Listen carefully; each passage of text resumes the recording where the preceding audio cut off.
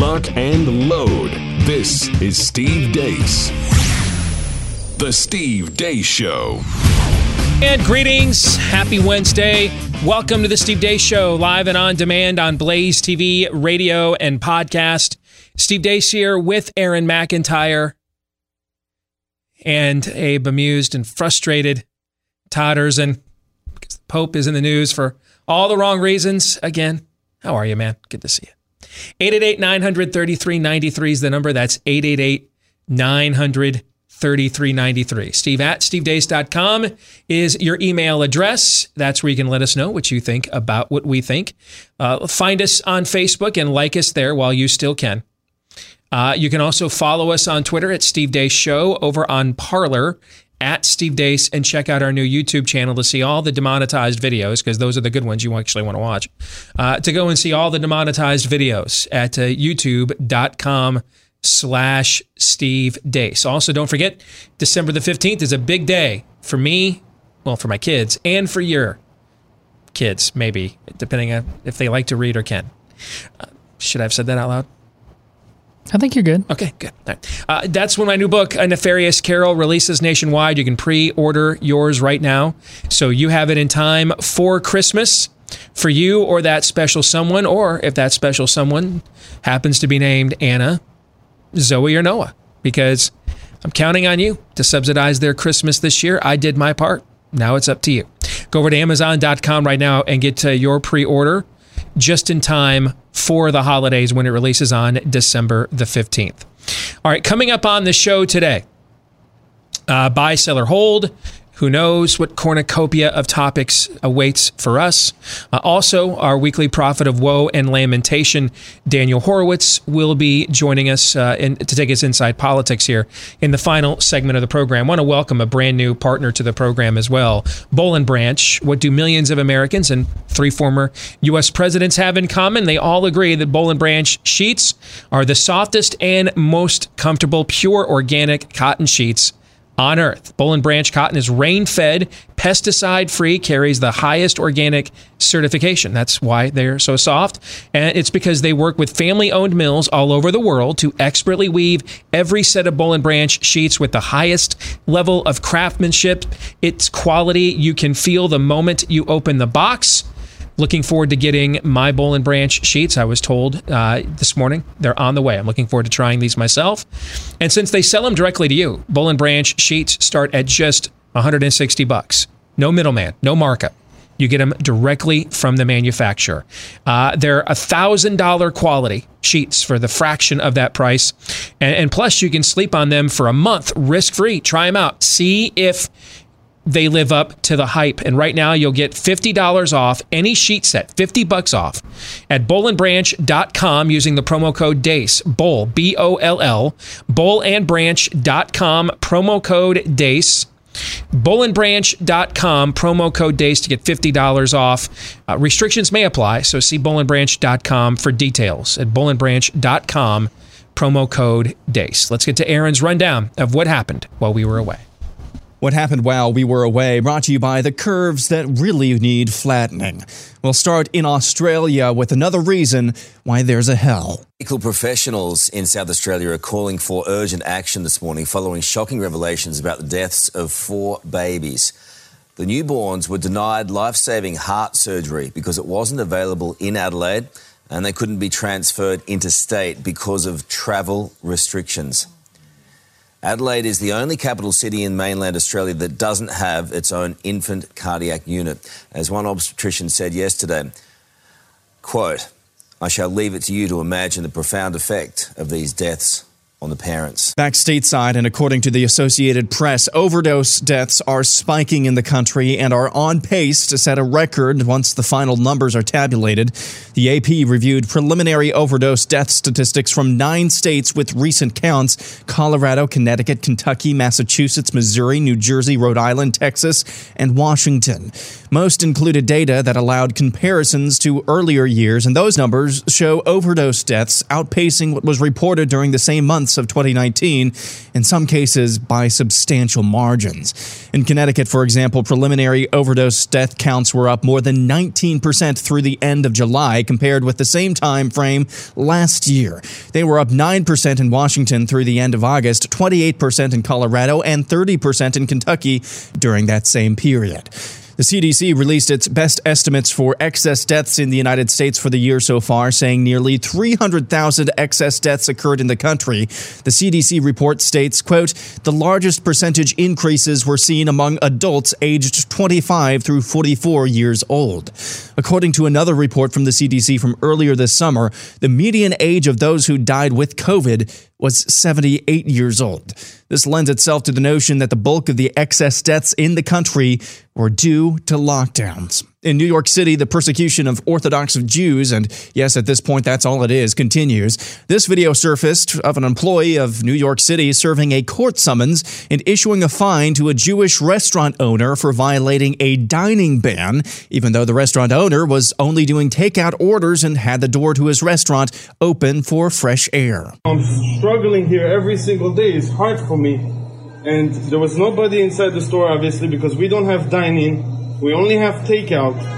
There was nobody in the store, and I'm only getting a ticket because my doors are open. Can you just please repeat that sentence? Why I'm getting a violation is because I'm operating in a red zone with, what is that? In the red zone, you're only supposed to do pickup and delivery at the door.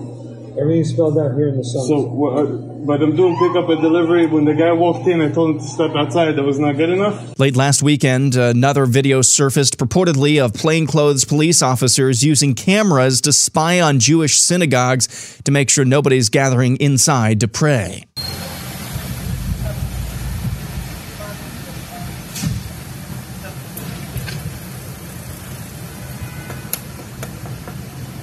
The teachers' union of one of Virginia's largest counties, Fairfax, is calling for classes to be held virtually until August of 2021.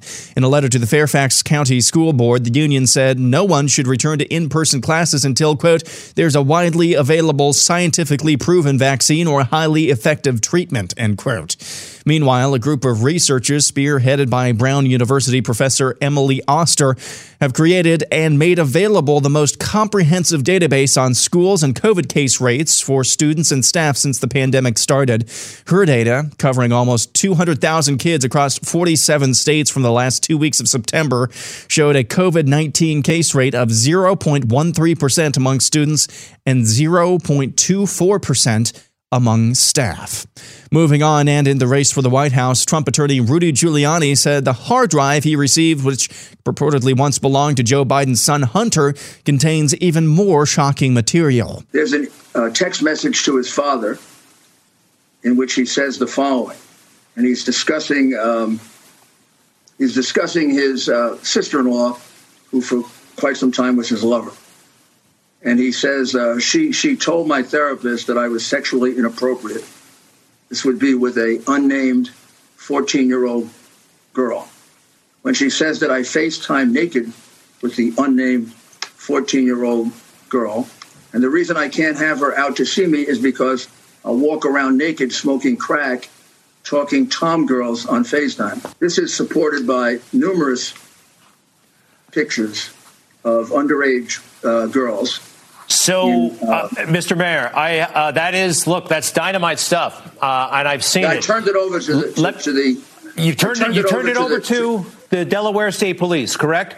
Yes, yesterday. Bernie Kerrick and I turned it over to the Delaware State Police because we're very uncomfortable with this. A pro-Trump PAC has made a $4 million ad buy in Michigan, Wisconsin, and Pennsylvania featuring Joe Biden's support of transgendering 8-year-olds. Sex changes for kids? That's going way too far. An 8-year-old child decides, I want to be transgender. Hormone treatment and surgery is dangerous for children. What won't Joe Biden support?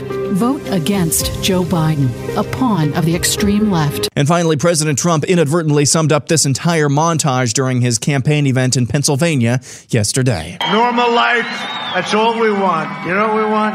Normal life. Normal life will finally resume, and next year will be the greatest economic year in the history of our country. This is an election between the Trump super recovery, which is happening right now, and a Biden depression. And that's what happened while we were away. Aaron's montage brought to you by Rough Greens. You know, we do a lot of cool things for our pets. We take them to the vet. We pet them. We love on them. We take them for rides, take them for walks, feed them. But let's make sure they're getting the proper nutrition, because a lot of the food that we buy for our pets from the store, even though it tastes great, it's dead as a doornail, sterilized, like a lot of our foods are. That's why we're buying so many supplements these days as humans. Same thing goes for our pets, and that's where Rough Greens comes in. It is not a dog food, but a premium dog food supplement that'll put all the good stuff back in your pet's food, the pre and probiotics, the antioxidants, the vitamins, minerals, all the good stuff. And apparently it tastes great too. Our dog Cap absolutely loves this stuff. It's a powder that you mix in with the food your dog likes, and apparently your dog's going to like it even more. And if you want to see, if you don't see a difference in your pet in 2 weeks or less, get the Rough Greens Jumpstart Bag today for just $14.95 when you go to roughgreens.com/blaze. RUFF for roughgreens.com/blaze. In the overtime today, we're going to break down the interview we had yesterday with Dr. Scott Atlas, because dude came prepared. I mean, he came with a payload of ammo and just decided to unload, and I just sat by and smoke him if you got him. But then ultimately we had to go for a hard out. So we didn't have a time to react to this and break it down really whatsoever. We're going to do that in the overtime today. And if you have not seen or heard that Scott Atlas interview from yesterday, from the White House Coronavirus Task Force, you are missing out. Okay. That's the best 2-question interview I've ever done. All right. So we're going to break it down today in the overtime. BlazeTV.com/Dace.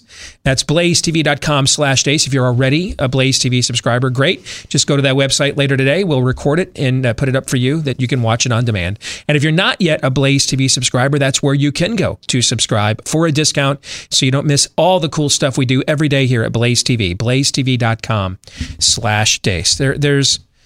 There's many things I would like to talk about out of your montage today, Aaron. I want to start, though, at the top. I want to take you to Australia and the tragedy of those deaths. The state killed those children. The state did it. Directly.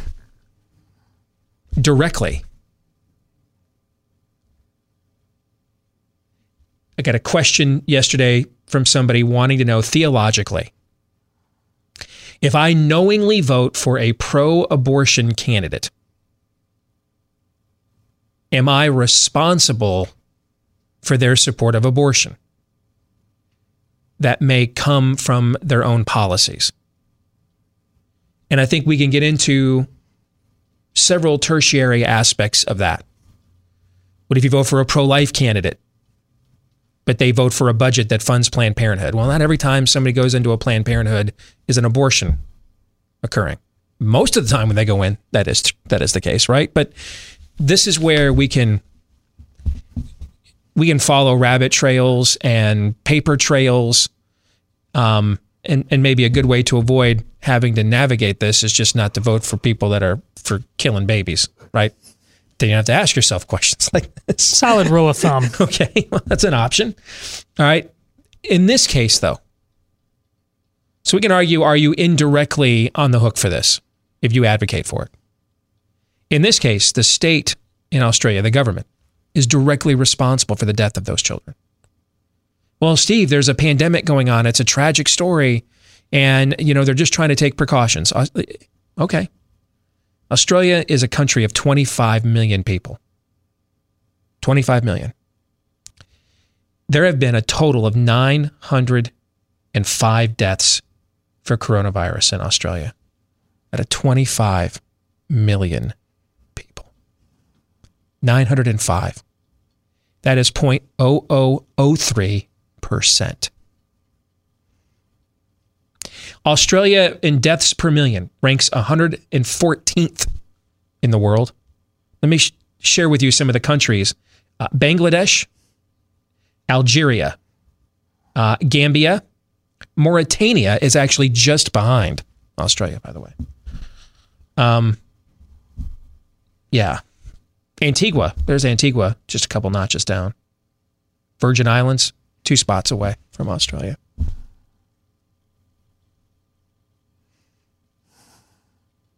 This is insane. It's insane. I'm not saying there will never be a plague that will be so serious that we just have to risk the law of unintended consequences on the backside of it because of the clear and present danger that plague currently represents. Have we faced those kinds of plagues as humanity before? Yes. Yeah. I mean, in the 13th and 14th century, they really weren't concerned about whether you're going to die of the flu or pneumonia or dysentery or childbirth. Why? Because they had the Black Plague. There are parts of the world where they have to endure this on a regular basis, this difficult choice. But nowhere in the world do they have to endure this difficult choice with this virus. And this virus is not that plague. This is insane. And you can't even blame it on Orange Man bad. It's almost summertime there. They're on the opposite end of the equator. They're a half a planet away. This is just insane. It's flat earth, voodoo. It's not even junk science. It's voodoo. It's insane. And those parents, if they can ever recover from the grief, I cannot even imagine. But if they ever can get back up from the grief of this, I hope that they sue that country for every last note in its treasury. Because their country killed their children. This takes us to the data that Aaron talked about with excess deaths. And Aaron, you did a phenomenal job connecting the dots there. I'll just add one other talking point. The largest segment, as Aaron pointed out, for excess deaths were between the ages of 25 to 44. Here's the problem with that. Well, Steve, again, there's a pandemic going on, right? Right? There's a pandemic going on, right? Right, there is. You're telling me your wife, Bella's a nurse, hospital slammed. They have, though, less than 10 COVID patients in the hospital there right now. Something like that. Yeah, okay. According to CDC's own stratified data, the recovery rate for a positive coronavirus case for those between the ages of 25 and 44 is, on the high end, 99.2%. And on the low end, 98.8%. That's the recovery rate for COVID-19, according to our CDC, for those between the ages of 25 and 44. And I believe these studies showed that's where the largest increase of excess deaths were so far, according to their estimates, right? Totally checks out. Yeah. That make any sense to you? No. That's insane. This is insane. It's absolutely nuts. It's voodoo. It's insane. It's why Scott Atlas all but called Robert Redfield a tribal shaman on our show yesterday for asserting that a mask protects you better than a vaccine. Why did we let smallpox kill like 9% of the population for 1,000 years? Why didn't we just have people cover their faces? Boy, howdy.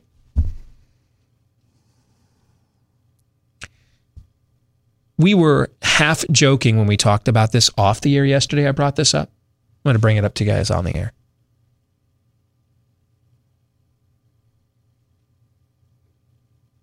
If I didn't know any better, I would think that this year is like a dry run for a Mark of the Beast. Why does it have to be a dry run? that is, or it's a proto version, or it's just. Does that stuff? It doesn't mean that the theology is any more sound, right? We don't do eisegetical hermeneutics, right? We don't interpret. We don't ascribe efficacy to theological integrity based on what we're seeing in the world. We do it the other way around, right?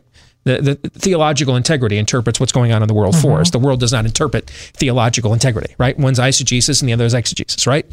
But for those of us anywhere from skeptical to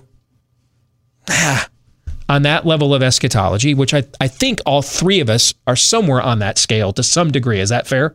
Yeah. Okay. All right. Yeah. And part of it is just some of the applications of how these fantastical things would play out just seem somewhat unattainable, right? When you game theory them out, right? That's part of it, isn't it? Some of it is. It seems like too many moving parts, too much Rube Goldberg You're going asking, on. Yeah. I think that objection's been answered. And now I think we just have to deal with this eschatological theory just face up as its own efficacy. Because the idea that this just could not happen with this many layers in the real world, I think that has been asked and answered, Your Honor. We can't use that rejection or that objection as a crutch any longer. I think that one's gone. We've watched layers of this play out like that this year. I'm the Catholic. I'll go rapture chart on you. Look at what just happened. The most visible Christian, for better or for worse, in all of the world, and has been for quite some time, is the Pope. Since April, when Easter went by, and those, I think, moving, stirring images of him saying Mass alone in St. Peter's Square, how visible has he been since then? I'm Catholic. I forgot we had a Pope, quite frankly. He's been nowhere. And now he pops his head up. The most visible conversation about the Pope in the year 2020 is civil unions? Are you kidding me? Get behind me, Satan. Yeah, that's not even good virtue signaling or pandering, because his olive branch is to offer the other side of the argument an accommodation that they haven't advocated for in like 20 years, and it will do nothing. It will gain no favor with them. So yes, please, we'll take civil unions. We're actually getting married in your churches all over the world. But yes, by all means, we'll happily accept your offer of the knockoff generic version of a wedding, right? It just doesn't make any sense. It will accomplish nothing other than getting blowback from faithful followers like yourself. It won't garner any favor with the system or the world at all. They are 20 years past.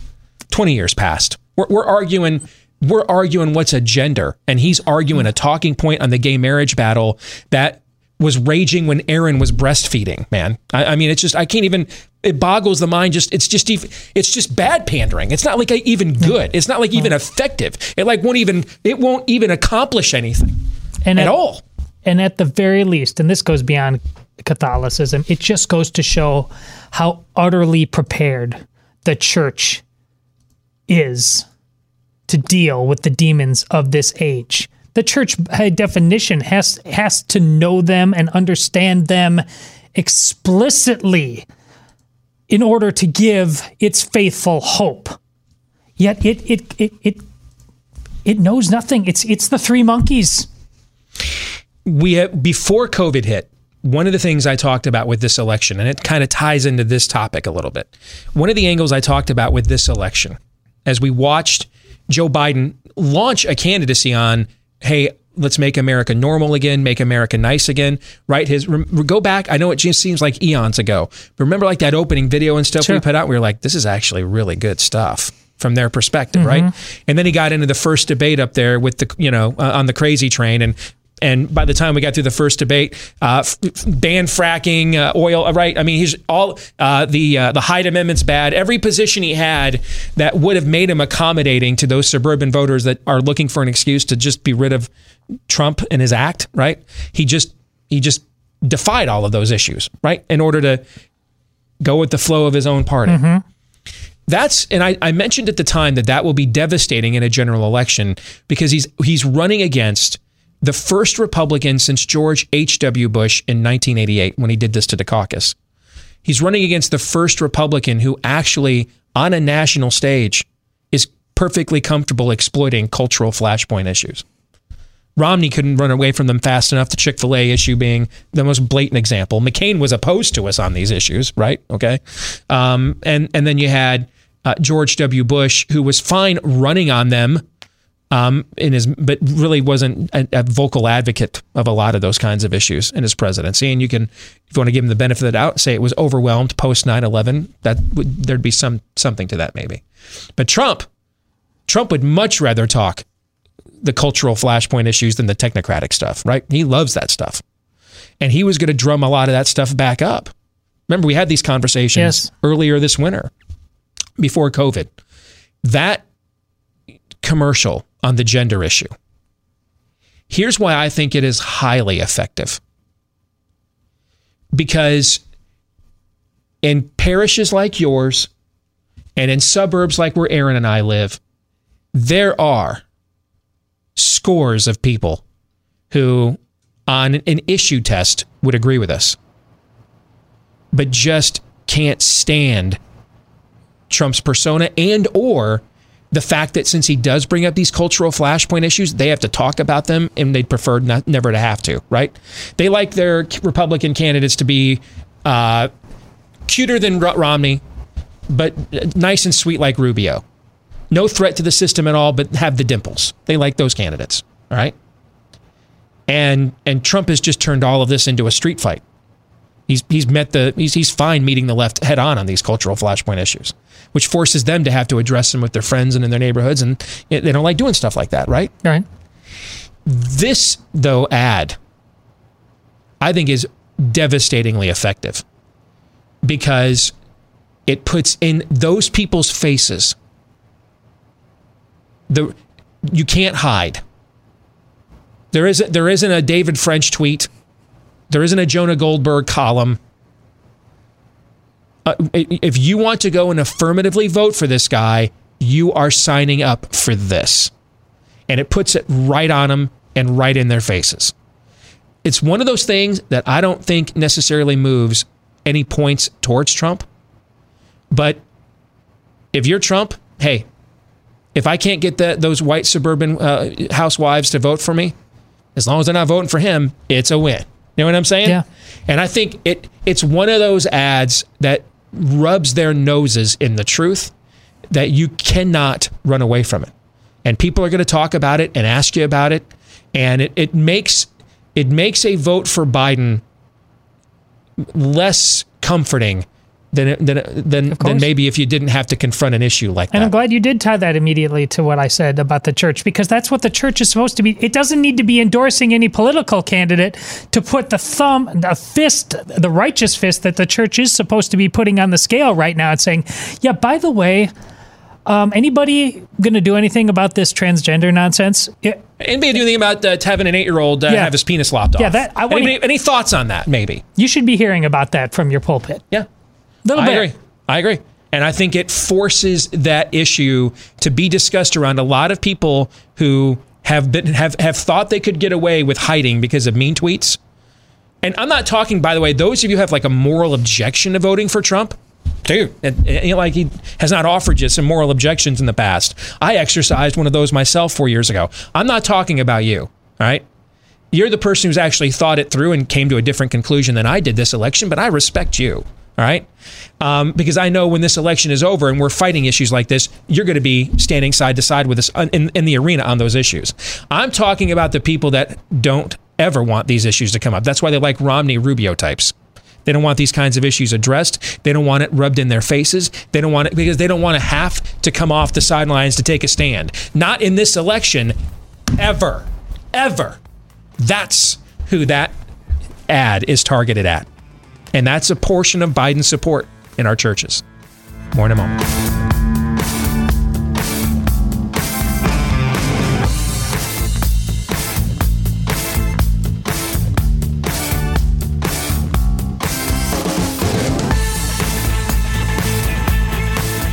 Hey, have you noticed your hair isn't looking as full as it used to? Yeah, losing your hair is no fun. So let's talk about some options. You can go to your doctor for a hair loss treatment prescription, then visit the pharmacy as you try not to go broke while you're trying not to go bald, or you can choose the better option. That's Keeps, which you can take advantage of from the comfort of your own home. You'll get the same doctor-recommended, FDA-approved hair loss treatment, but Keeps offers the generic versions for about half the cost. And one more thing you got to love about Keeps is that it's all online. Just answer a few questions, snap a few pics of your hair, and then a licensed physician will review your info, recommend the right hair loss treatment for you, and it's shipped directly to your door. So you get convenience, the generic version, so you're saving a ton of money. How about, though, another discount on top of that? To get you started, 50% off your first order today when you go to keeps.com/grow. 50% off your first order today at Keeps, Keeps, keeps.com/grow. Let's get to one of our favorite segments of the week. Buy, sell, or hold. Aaron, with some help from you in the audience, will present to you, Todd, you and I, a series of predictions and prophecies or statements or rankings on who knows what various topics may be addressed. But then you and I will decide, are we buying that? Are we selling that? Maybe we'll even have a good reason why or 9. And then, given that it is 2020, y'all, unlimited amounts of holds because the cray-cray runs deep this year. Aaron, you're up. We will start with Don't Poke the Bear, who says Trump will win on a level that in any other year wouldn't be disputed. However, Biden will not concede. DC shadiness ensues on a level of dumb that it would make COVID panic porn tolerable. Mob violence rules the day after Trump isn't sworn in by Inauguration Day. I'll buy. It's as likely as anything else. I will buy too, because I want to go back. You ended your montage with a few minutes ago. The president saying, hey, we just want to get back to normal. Well, funny he should say that. As I talked about on this show a couple of days ago, I think we have to recognize that we're up against a force that views normal as its enemy.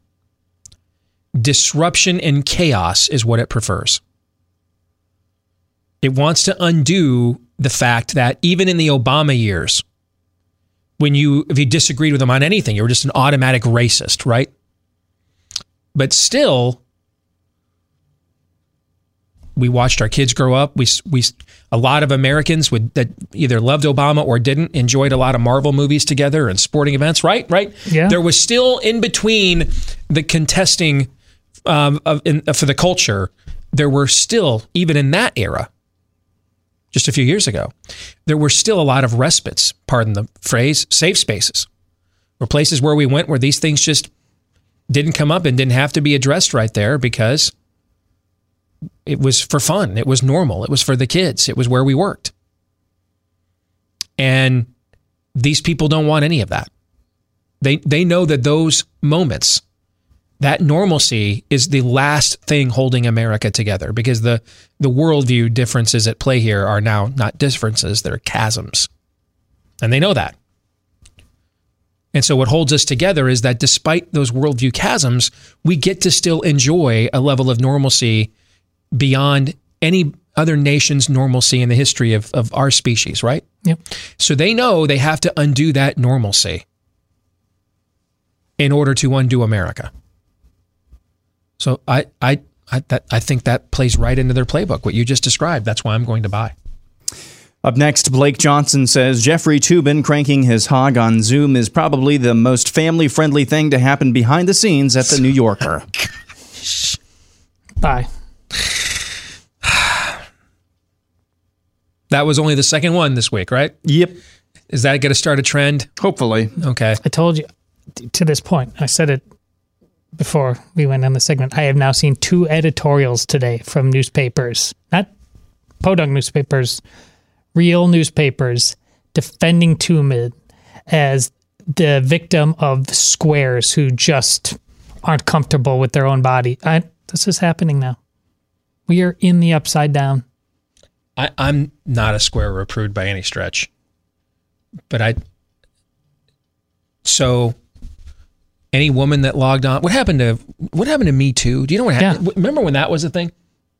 So our daughters and sisters and wives log on to a Zoom call at work and have to watch a guy pleasuring himself.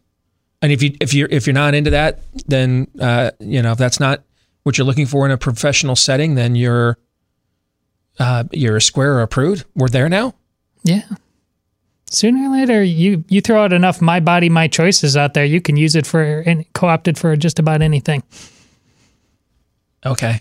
I don't know anything about the New Yorker, and I don't know anything other than, isn't that where Ronan Farrow started Me Too? By the way, okay, isn't that where? Didn't he take his story there because he couldn't get it to run at NBC? If I remember right. How did I not realize that's where the Harvey Weinstein story How did we went not nuclear. Realize that? I guess I just realized it in real time. I just connected those dots just 5 seconds ago. Flat circle, my friends. It is. So a year or 2 years ago, Ronan Farrow takes his story on Harvey Weinstein, open secret, as a sexual predator in Hollywood. He takes it to the New Yorker because he can't get it to run on NBC. That's where he was working at the time, right? NBC Universal. Yep. They wouldn't run it. Yeah, right. And so now here we are. But I'm going to practice love my neighbor as I love myself. I don't want to impugn, even though your tweet's funny, I don't want to impugn the character of everybody at the New Yorker. Clearly somebody there was offended. That's why he got suspended from the place, right? Somebody there has some But if you had to put money on it, Steve, come on. Place a wager, a friendly wager. I'm going to sell, but I don't take it as me blaming you for going there. I'm going to sell. Up next, Dustin Collins says Built Bars contain more sustenance than Bill Bar. That's a buy. That's a buy. If it weren't for Anthony Fauci, you ready for this hot take? I'll give it to you.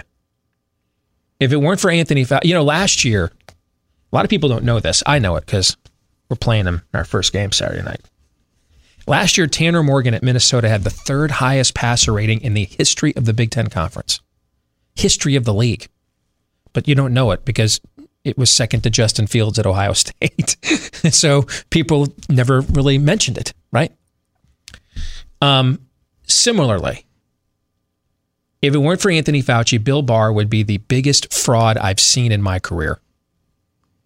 The second biggest fraud I have seen in my career also happened this year.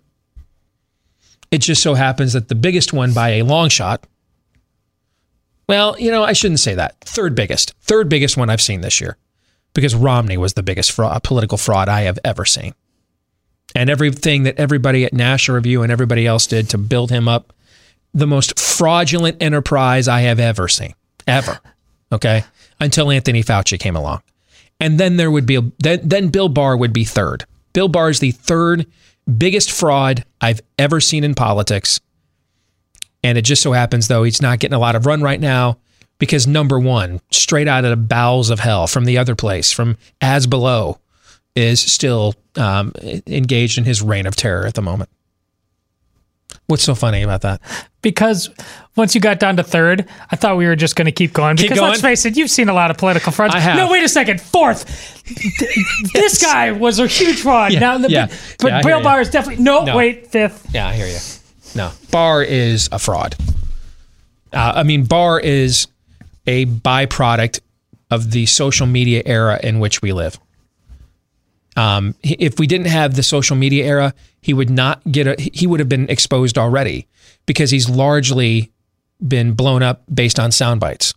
That if we didn't have the social media era in order to share those and expose each other to them, you know what Bill Barr is? Chris Christie launched his entire political career as a national thing. After he got elected governor in New Jersey, in the very, very early days of YouTube, he did a town hall. Do you remember this? Are you talking about the teacher? He did a town hall with a teacher and one of these little communist teacher union dweebs stood up, and Christie just pulled her pants down and made her eat her own underwear.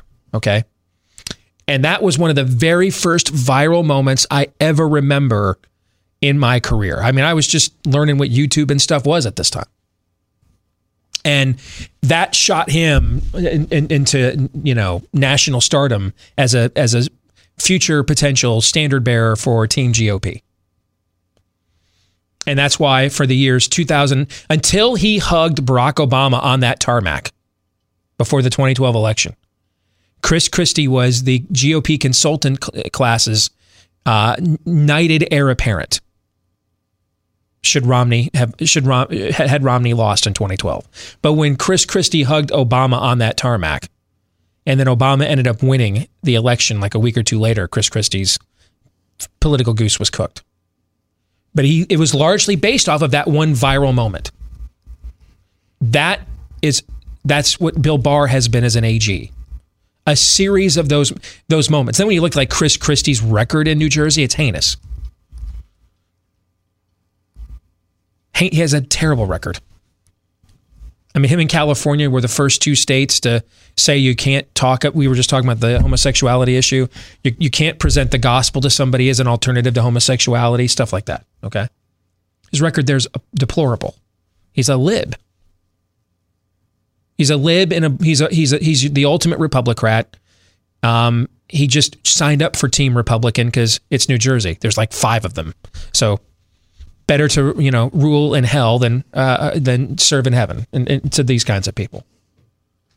And that's what Bill Barr has done. He has concocted a political resume off nothing other than just sound bites. Taking drinks with a smile while Adam Schiff and his 72 IQ looks bad. Right? That's everything. That's all that he's done. Given speeches about culture wars and spiritual forces. And then he probably has the most powerful position other than the presidency itself in America to do something about it. And what has he done? Nothing. It's been, what is it now? 8 days since the New York Post has been locked out. Yeah. Yeah. Nothing. They can't be moved. Oh, they filed a lawsuit. Yeah. Okay, great. It'll take like 3 years to adjudicate. Minimum. So, Barr is a fraud, in all caps, fraud. Total product of the social media era.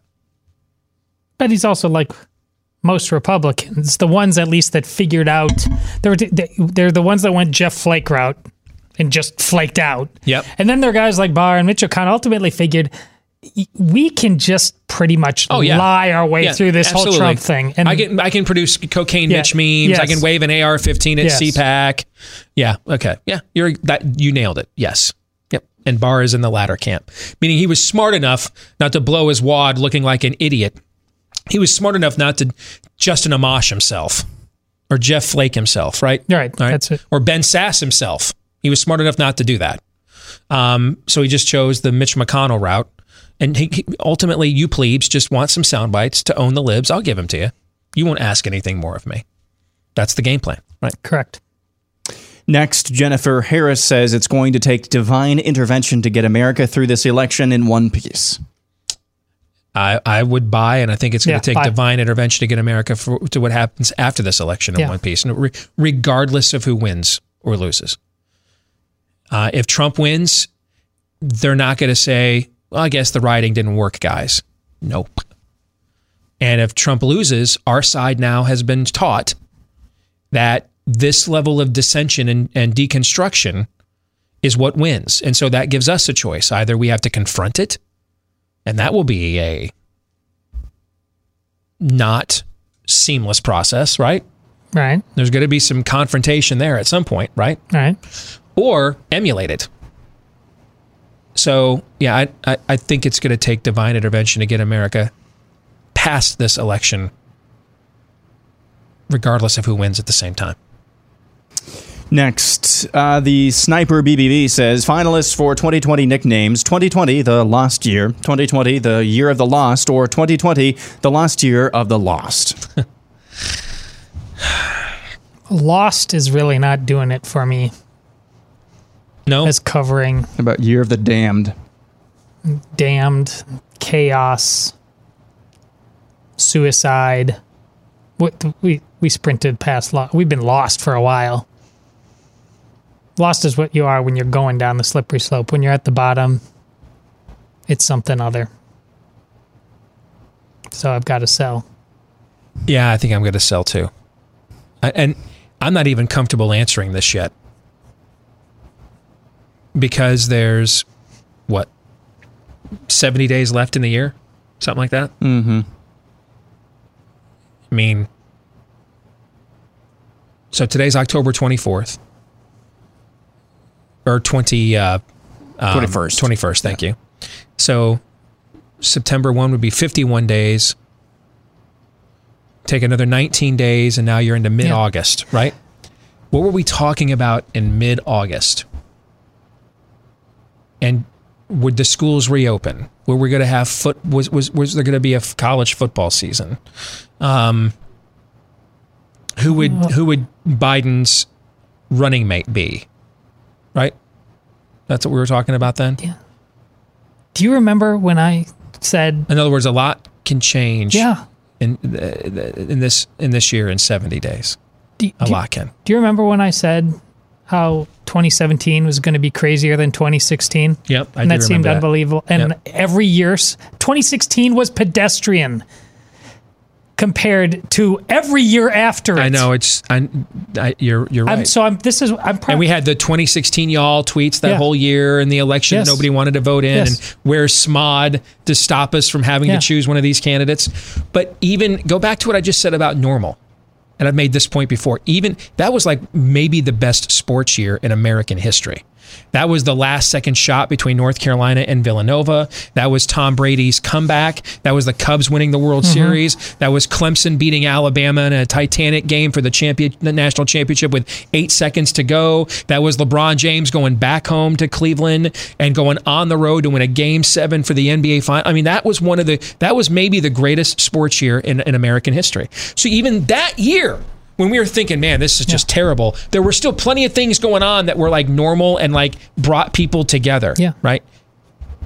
No. And I don't think you can count on it again until 2025 at the earliest. Oh, wow. Now I want to stab myself. Thanks, Todd. I want to get that in before the break. Yeah. Well, speaking of break. Before my break. Yeah. More in a moment.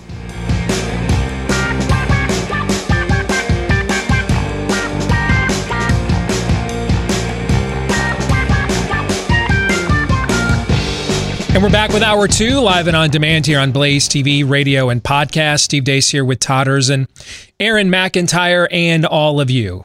Steve at stevedeace.com is how you can let us know what you think about what we think. You can also find us and like us on Facebook. Follow us on Twitter at Steve Deace Show, over on Parler at Steve Deace. And then also check out our new YouTube channel, youtube.com/Steve Deace as well. And if you're a podcast listener, we thank you for that. If you haven't done so, hit that subscribe button for us. Leave us a 5-star review. The more of those we get, the more it helps the show to grow. We want to thank all of you that have done that for us already as well. And I want to mention this too. As we get into the lead up now of the 2020 election, starting today, Blaze Media is offering what we consider to be our most important discount ever, $30 off an annual subscription right now, which means you will get Blaze TV, everything that we have to offer, for less than $6 a month. It's $5.75 a month. That's it. I've got to believe we're worth $5.75. And if we're not, there has to be at least one show here worth that. All right. And this is an important time, obviously, when you're seeing all of the censorship that is going on. You want to make sure, we had our account locked out last week here at the Blaze. A good buddy of mine, Jason Johnson, former chief strategist for the Cruz campaign. I saw today, he got his account got hacked like 2 weeks ago. Still hasn't gotten his account back. We mentioned earlier the New York Post. Nothing's been disproven in their reporting at all. We have another leak on Trump's tax returns. That's a crime, by the way, but that can be reported all over Twitter and Facebook. But they still can't get their New York Post account back. The Babylon Bee just got demonetized over on Facebook. It's open season on us. And so there's strength in numbers. And at this point, the only way we can guarantee you're going to have access to our content, I got an email from a woman yesterday saying, hey, Well, you guys are sellouts. Why don't you just leave Facebook and Twitter? Well, the problem is we're not the sellouts here. We're the buy-ins, because that's how we access most of our audiences.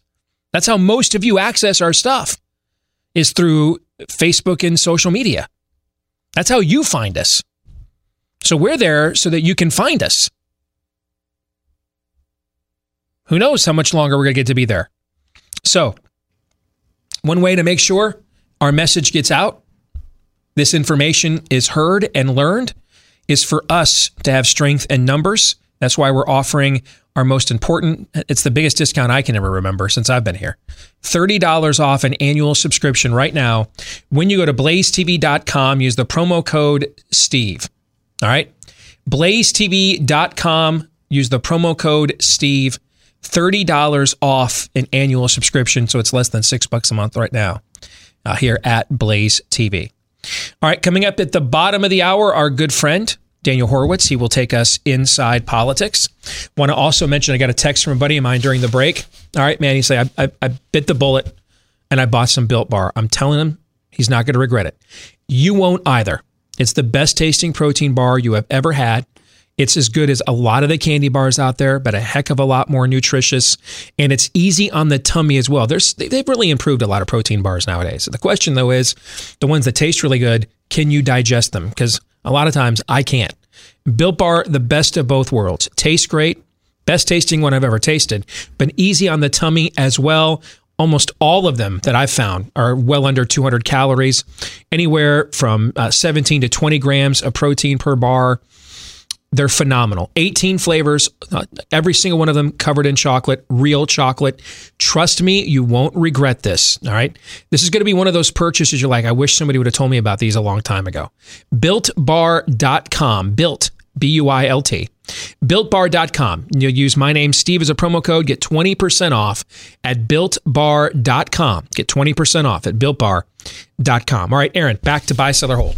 All right, we'll move on to Stephen the Troll up next, who says the moderator will mute Biden as soon as he starts to drift off and not make sense. Now, that's an angle to this I had not considered. At least once that'll happen. Bye. I'll buy. I hadn't thought about that angle. I'll buy. All right. Moving on, Vote Your Conscience says there will be a deep fake, quote unquote, bombshell video of Trump before the election.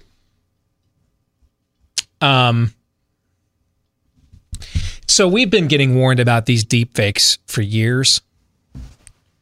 That it kind of reminds me now, like when you tell a team, like when the preseason football magazines start coming out in June, and hey, trap game for every team, right? Mm-hmm. Well, you tell these guys because the season doesn't start for 3 more months. That game's 4 or 5 months away. And so you're everyone, and so that gets into everybody's vernacular, and everything's a trap. Watch out for that game. It's a trap. Well, if we all were watching out for it, is it a trap? You know what I'm saying? The trap is something you weren't previously anticipating, correct? Sure. Okay. And I'm wondering if the deep fake thing has become that. Because for the last couple of years, there's been a lot of warnings about these. And I don't know. I mean, what would it be? I mean, think of this stuff the guy's actually done in life. That's scandalous. Think about that, okay? And then think of the stuff he's been accused of that turned out to be a scam. I mean, P-tapes, guys. P-tapes were a thing, okay? That he went all the way. He went back to the USSR for golden showers instead of golden slumbers, if you get the Beatles references there. All right, that was a thing, right? So, I mean, what would the deep fake video be? Putin handing an actual wad of cash to Trump? Would that be it? And then I got to think that anybody who would think that video is real has already voted against Trump a couple times. You know what I'm saying, right? So I don't know, man. I'm starting to think that as soon as I say that now, there's going to be like a deep fake of me on To Catch a Predator tomorrow night or something. I don't know. But doesn't it seem like we were like hyper worried about this for the last couple of years and it just hasn't come to fruition? So I'm going to sell. I don't know. I'm selling as well. It's the amount of moving parts. It's not as good enough for it just to be out there.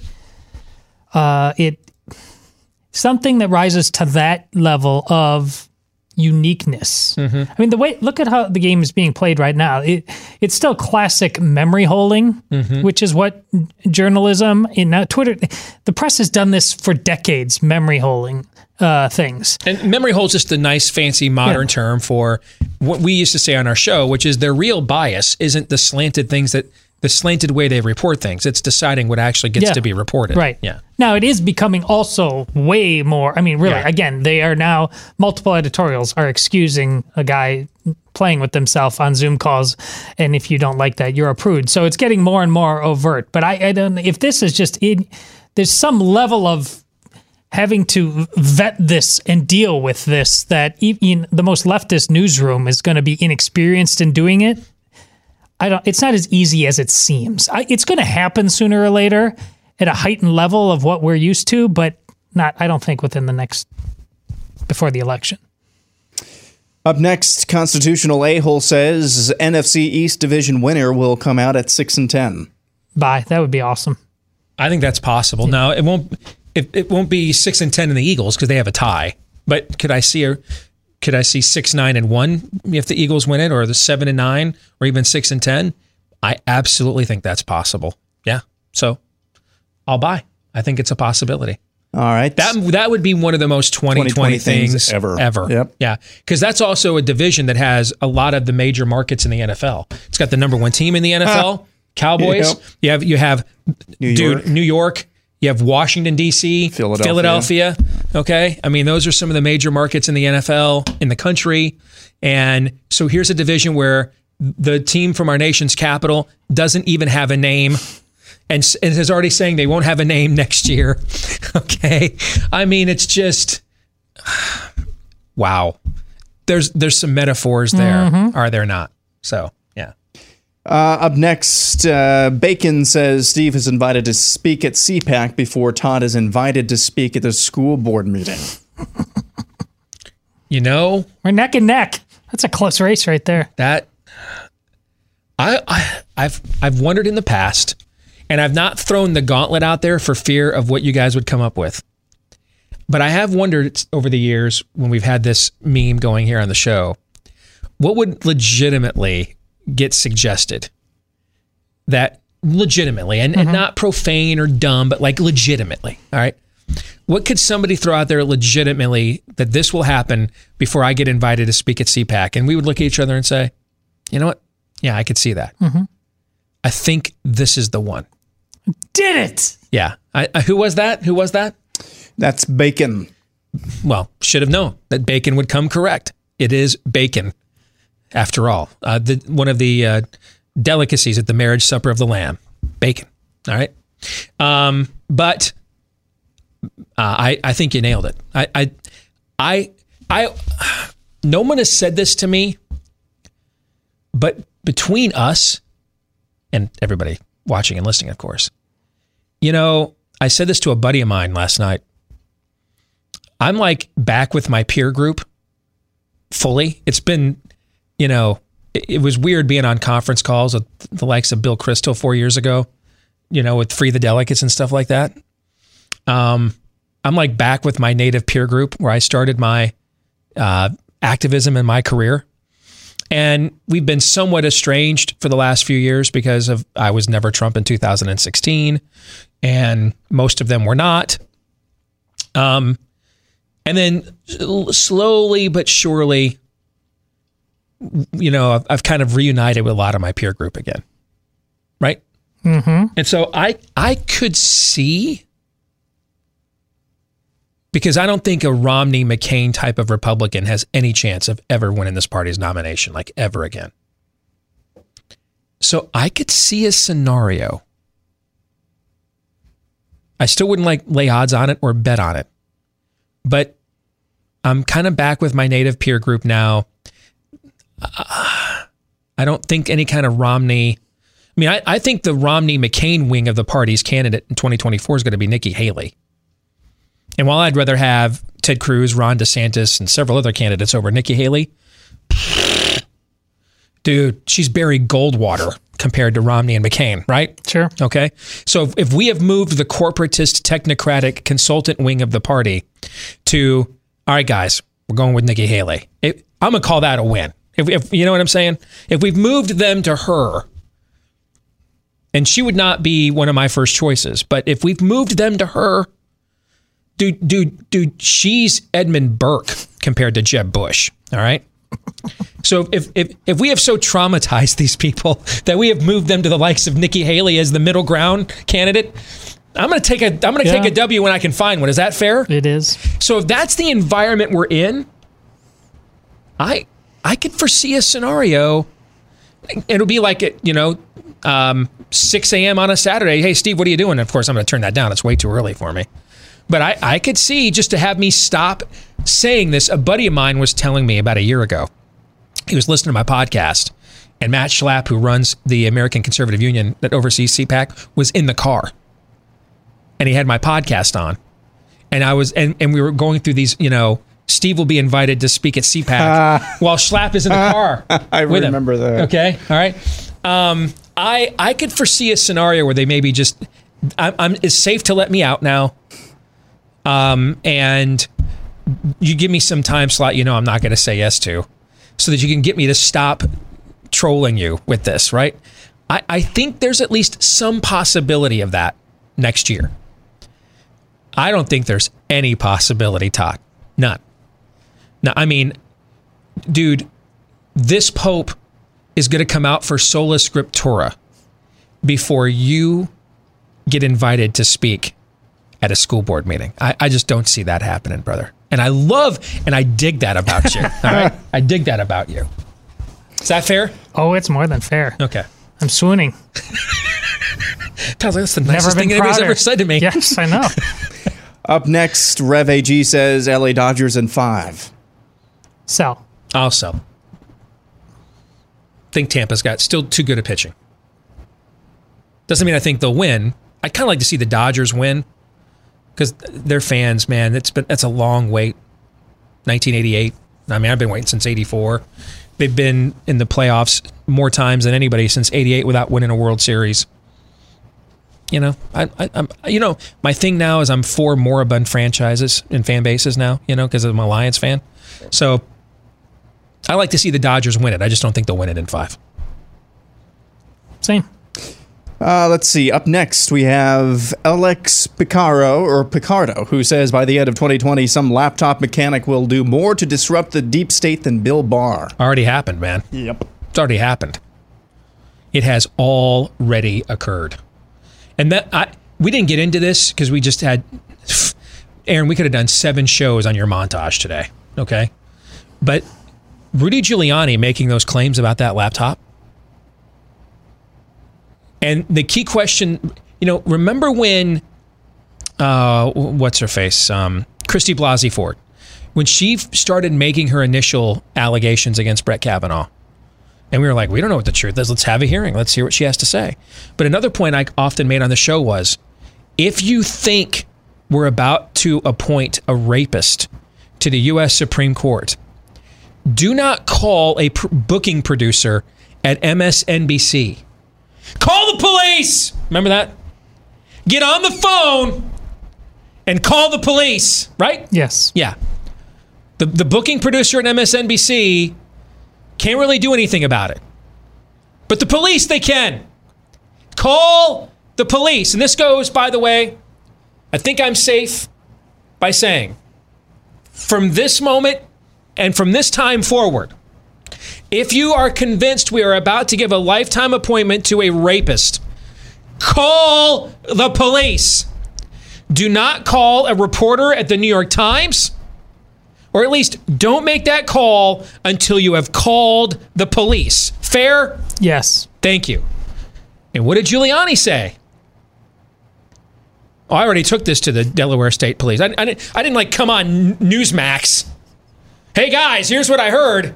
No, me and Bernie Carrick, who was the New York Police Commissioner during 9/11 when Rudy was the mayor, remember? Me and Bernie Carrick already took this to the Delaware State authorities. That's why I'm telling you about it. I'm not like going to throw this out there. Oh yeah, I should have called the cops. Pics of underage. Dude, if he's wrong about that,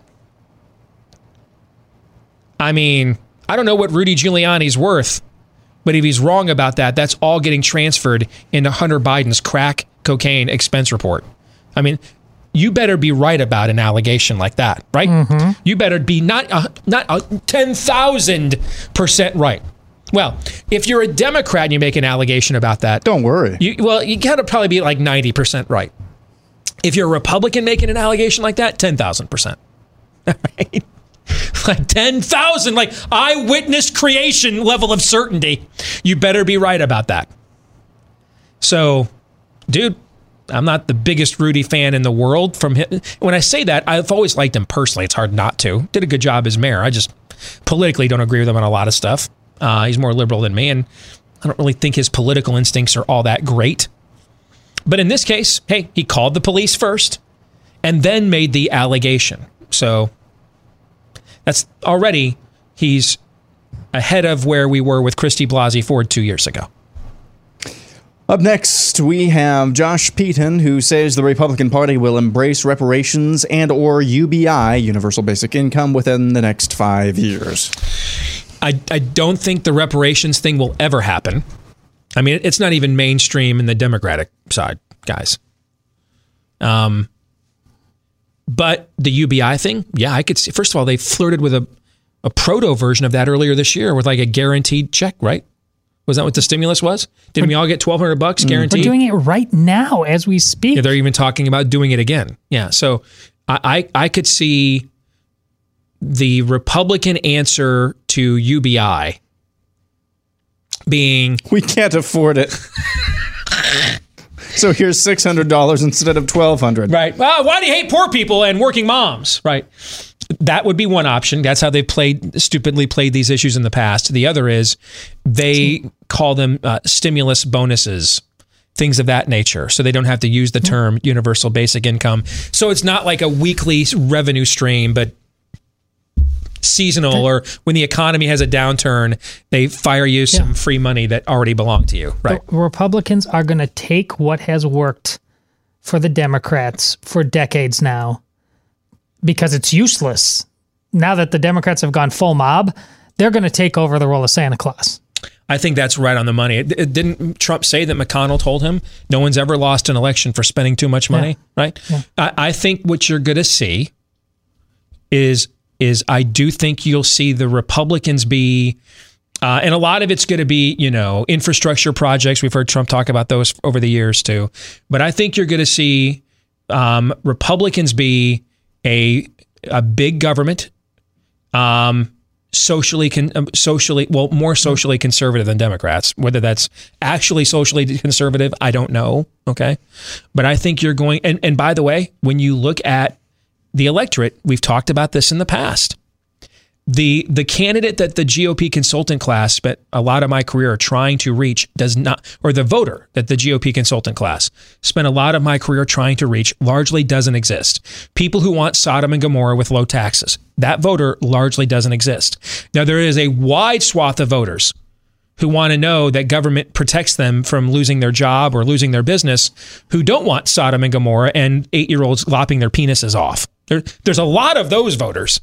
And I think you'll see the Republican Party move to message to them. I agree. Oh. Because that's the one place left where they can make a clear line of demarcation with Democrats. Because there's not a market for limited government on a fiscal level. I wish there was. There's not. So what's the one area where they can make a clear line of distinction between themselves and Democrats? On cultural upheaval and chaos, right? Yeah. I mean, Joni Ernst won't come on this show. Apparently, I was told she wouldn't come on with Mark Levin. But when you turn on her TV ads, now I know why she won't come on with me. I've known Joni for years. I know why she won't come on with me, because squishes don't come on with me. All right? But have you guys seen the ad she's running in Iowa? Mm-hmm. Those ain't squishy ads, are they? Right. Hey, Teresa Greenfield doesn't know illegal alien means illegal. You know what I'm saying? Yeah. Joni Ernst would not have run those ads in 2014, her first election. And I think that's kind of a sign of what you're talking about, that they're going to try to make more hay on issues of cultural existentialism and just give up the ghost completely on big government. Yeah. Yeah. Next, we've got Amanda Barris, who says the final results of the 2020 presidential election won't be known before December 12th, which is the date Bush v. Gore was finally decided in 2000. Man. Bye. I don't know how you wouldn't buy, just given the way the year has trended. So, sadly, I will buy too.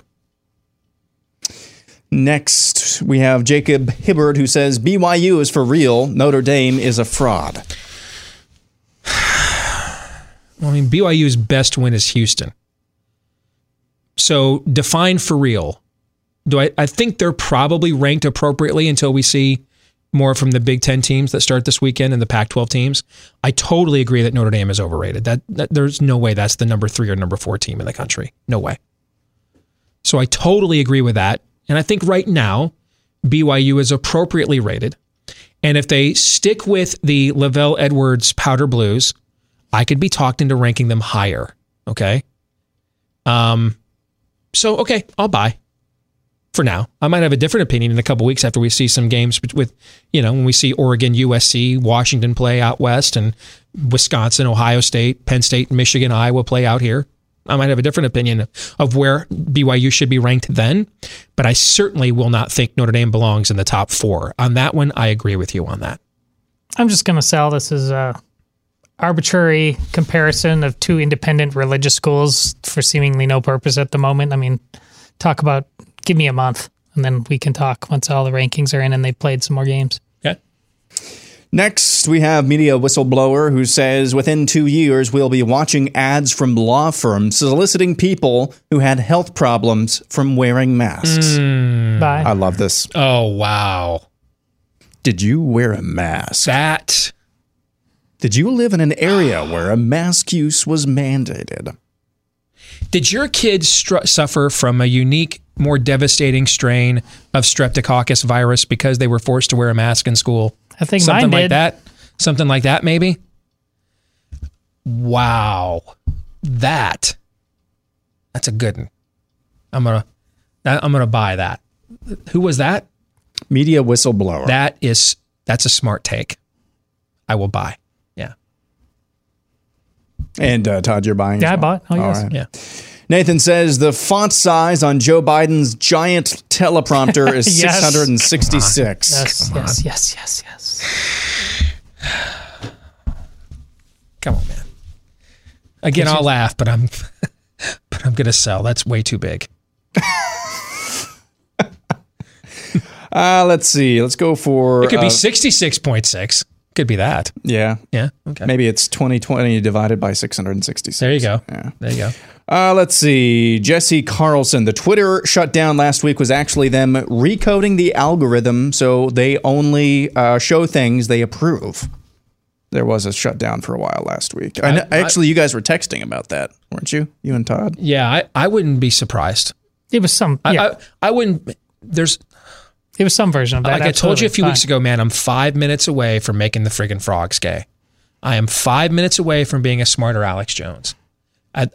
What I have seen this year and how I have seen it done, there's not much right now that I'm going to say that's crazy and I'm going to say no to. There's not much.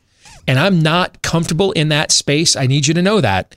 I am not comfortable living in that space whatsoever. Yet, it is what it is. It is the space in which we reside. So, sure, I could buy that. There's not much I couldn't buy right now. Absolutely buy. This is a great take, I think, or interesting at the very least. 5x4 says Trump wins re-election as Democrat voter turnout is lower than expected in the Midwestern swing states, but Biden outperforms in dark blue states he was always going to win anyway. I think that is possible, so I will buy. I still think with 13 days to go, I'm not ready to make a defined prediction, but do I think your scenario is plausible? Yeah. I mean, and the mail-in ballots in those deep blue states, man, he's going to roll up. He is going to roll up Putin type of Hugo Chavez kinds of numbers in places like that, right?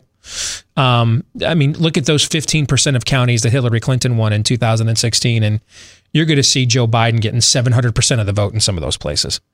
I'm only slightly exaggerating for effect. Okay, so I could see that scenario, and go back to the point I made earlier about that ad that the Trump super PAC is running on transgendered 8-year-olds. It's targeted at that, and that's it. What its goal is.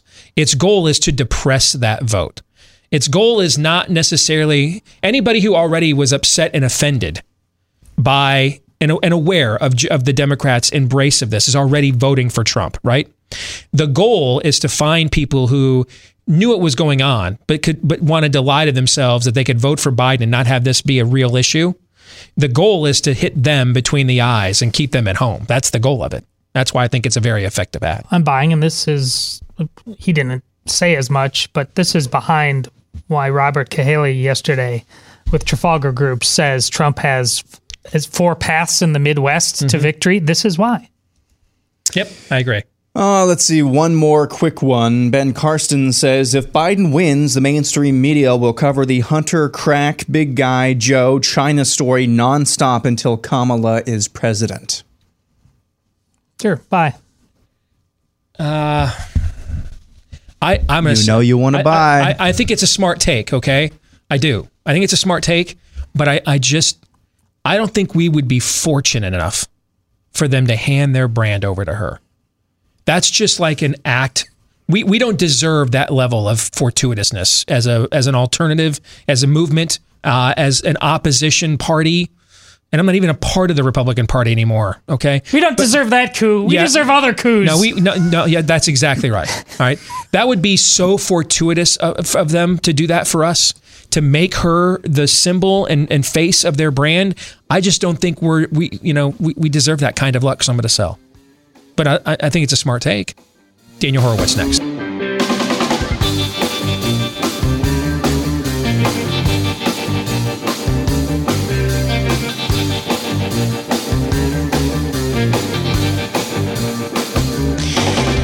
Well, I mentioned Rough Greens earlier one more time. You know, we do so many cool things for our pets, and it's because they're really cute, right? Well, one of the things we forget to do, though, is to make sure they have the right nutrition, because chances are that food we buy for them at the store is dead as a doornail once it leaves the factory, stripped, sterilized of a lot of the nutrients and vitamins that your pet needs for the same reasons that our own food has been stripped out of those things. That's why we're taking so many supplements these days as human beings, and our pets need them too. So where would you find them? Thankfully, you've got Rough Greens. It's not a dog food, but a premium dog food supplement. It's a powder that you sprinkle in and mix in with the food your dog already loves, and it tastes great. They're going to love it even more.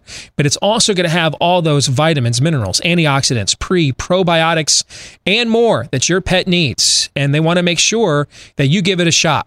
So they're going to say, hey, over at Rough Greens, try us out for a couple of weeks. See what happens. They've got this thing called the Jumpstart Bag. It's just $14.95. And you can find out if you don't see a difference in your dog in 2 weeks or less for less than $15 when you go to roughgreens.com/blaze. RUFF for roughgreens.com/blaze. Let's bring in our weekly prophet of woe and lamentation, our good friend Daniel Horowitz. Good to see you, my friend. How are you? We're doing all right, Steve. Good to be back with you. So I haven't shared this with the audience yet. I was waiting for you to come on, so they're going to hear it along with you. I was talking to a couple of my little birdies last night who have access to top-end data. And one of my little birdies who was sounding the alarm a couple of weeks ago with suburban women and told me he'd never seen a disconnect like this in his career, where on issues they're with us. They just want Trump gone, and he wasn't really sure what to do with it and what to do about it. He tells me that they've seen a 6 to 8 point movement in their direction in about a dozen key congressional districts, because they're polling at a granular level. He says they've seen a 6 to 8 point move in their direction, in the Trump direction, since him and I last talked about this a couple of weeks ago. And then another little birdie I know doing some polling down in Texas says that he can confirm that Trump is definitely overperforming with Hispanics this cycle. So what do you think of those two nuggets that I've heard from a couple of sources I have? Clearly, we have two different electorates here. Okay, this is not the same map that you and I kind of got reared into politics with, I would say from 2000 to 2012, 4 election cycles. That was that when the red-blue states became famous. I believe it became famous in 2000. And it was pretty much 95% was inveterate. It was dug in. We knew what was red. We knew what was blue. And the map was not very fluid. It was a very small percentage of voters in a very few states that made the difference. And you could have had a close race, but a close race is very different than a fluid race. The outcome could be fluid just because it's close and you don't know who's going to win. But what we are in now is something that is so fluid, where it's almost like the stock market, where you can see massive swings so quickly. It's a reflection of technology and social media and how quickly it changes things, where 1 day and 1 week is the equivalent of 1 month and 6 months, respectively, of prior news cycles. But it's also a matter of the electorate, as I mentioned. Trump has rapidly lost, to varying degrees, suburban women. But he has also rapidly gained even more non-college educated whites, and we see blacks and Hispanics. And that we're seeing even in the polling that shows him losing, as well as liberal pollsters are admitting that. And I think that's a given fact now. So you have 2 moving parts that constantly weave in and out, and that's what could give you 6 to 8 point swings rather than what we saw in the past at this stage in the election, 1 to 2 point swings, which is why I think it was clear Trump was down. It was clear that after the convention, he seemed to be headed on the trajectory that he charted last cycle, where he overtook Hillary and wound up winning. And then we had that debate setback and several other things 2 weeks ago that pushed him back. And now I think we're headed back in that direction. If you obviously these 12-point leads in the national polls are bogus.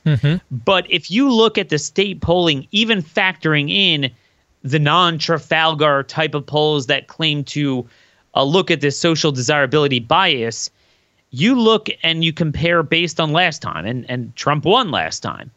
At this time, at this day that we stand on right now, the RCP average showed Biden leading by showed Clinton leading by 4.3 in Florida. Biden's up 1.6. Michigan, Biden leads now 7.2, but Hillary led by 12 back then, and Trump won.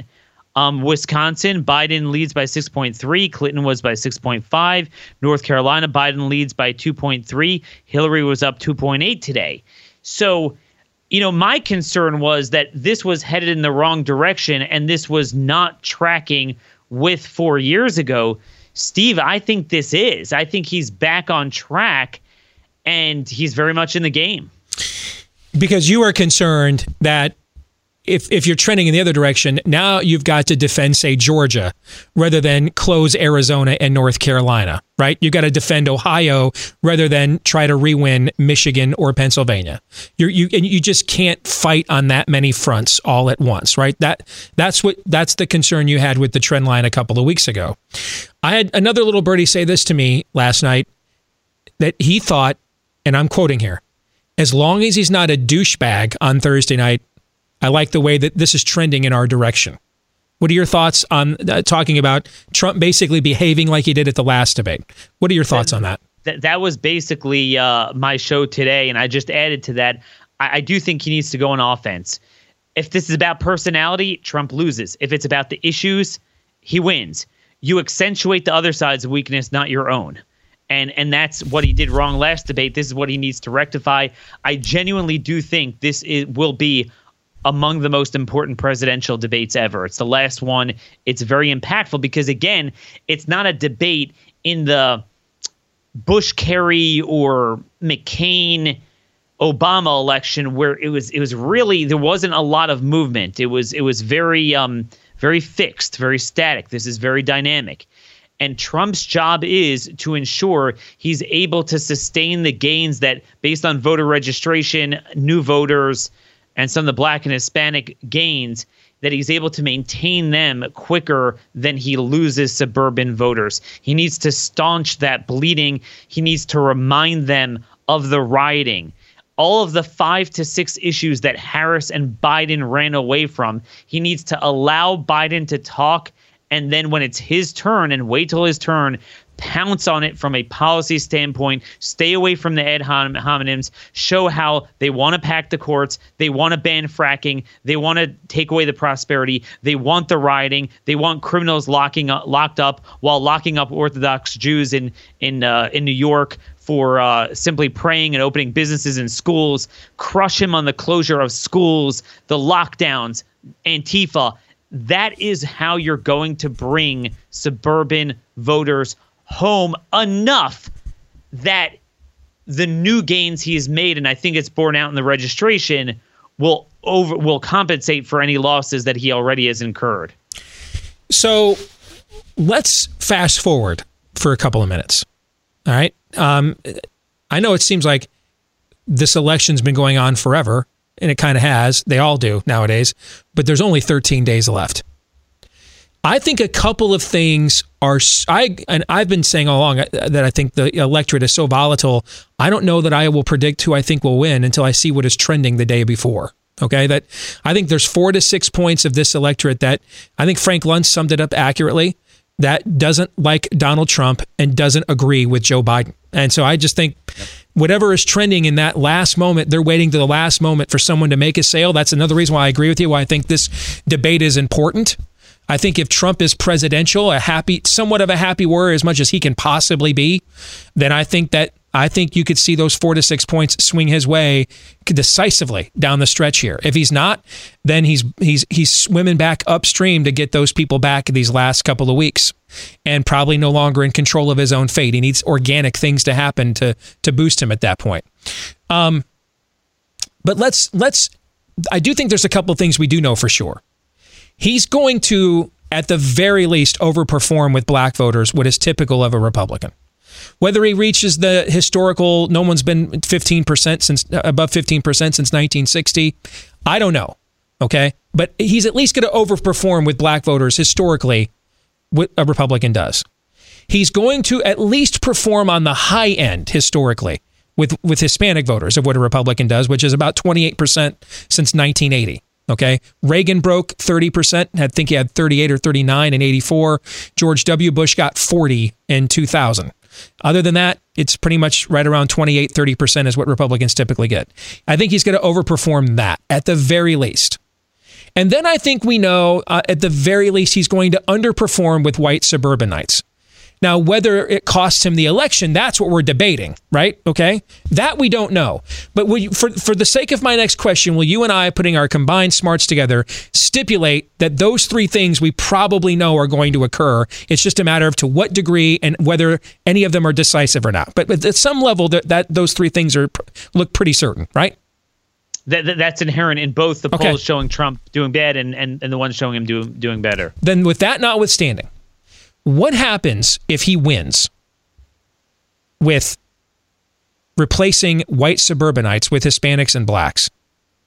What does that do to the future environment in the Republican Party? What's it do for the 2024 Republican presidential primary? And then what happens, though, if he does that but then loses? What happens? What are your thoughts on that? Couple of things. No matter what happens, whatever happened to the GOP autopsy? So we're all agreeing that he's going to outperform Romney. And look, you and I have more nuanced in the weeds, gripes with Trump that sometimes he veers off message on the issue. But to the average voter, the message is loud and clear. This guy wants the illegals gone. Right. Okay? Yeah. I mean, you can't miss that. Yep. That is the macro messaging. There's some nuanced stuff going on with Kushner and his guys and Chad Wolf and whatever. No one knows that. I mean, this is the deport them all guy. And you have liberal pundits now saying he's going to outperform with Hispanics, which is why, coupled with the even greater gains likely with traditional union white Democrats, Nevada really is in play. And I think that might be a surprise state, assuming there's no cheating.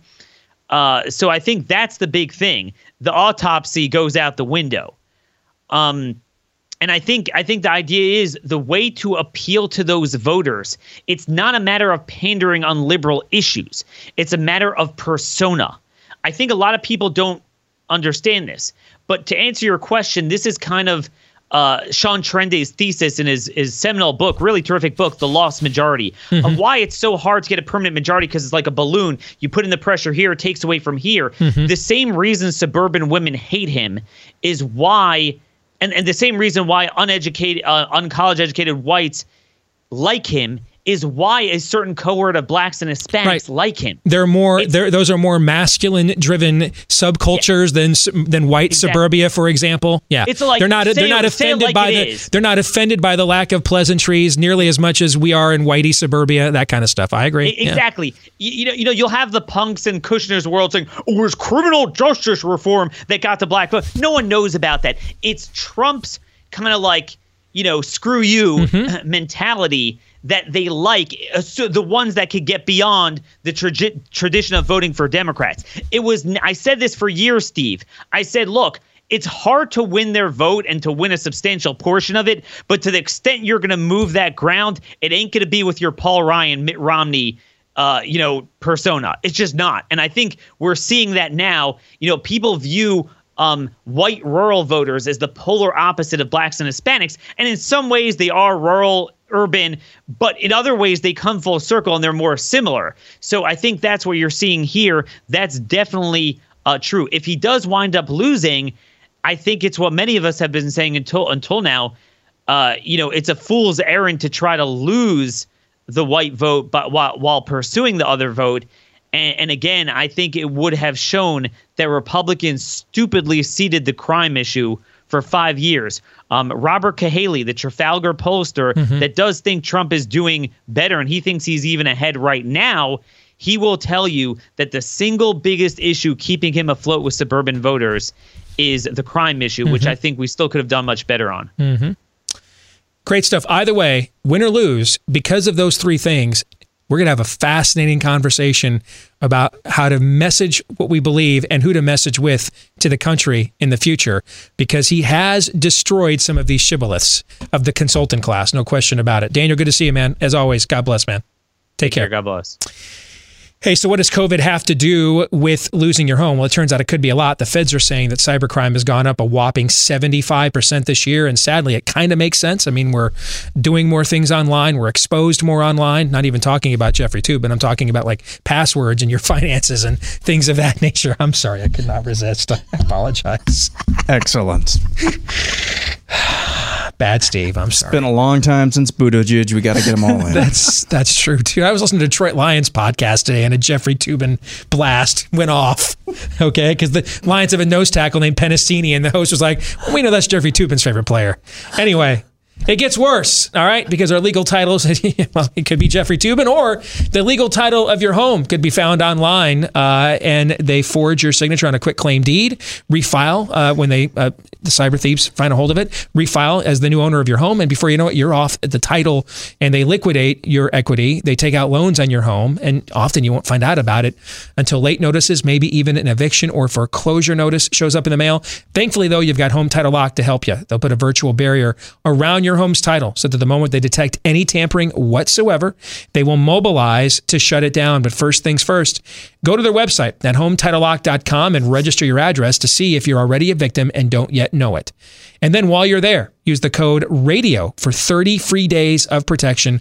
Promo code RADIO at HometitleLock.com. All right, we're going to stick around for the overtime. We'll be taping that here once we get off the air with you all live.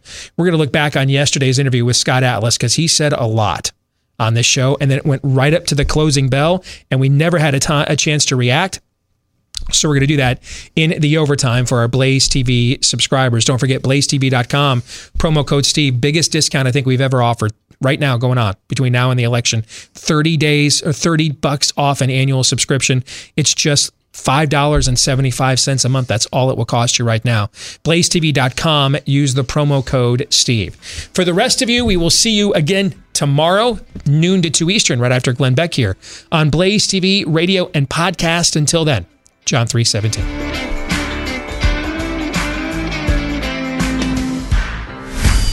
This is Steve Deace on the Blaze Radio Network.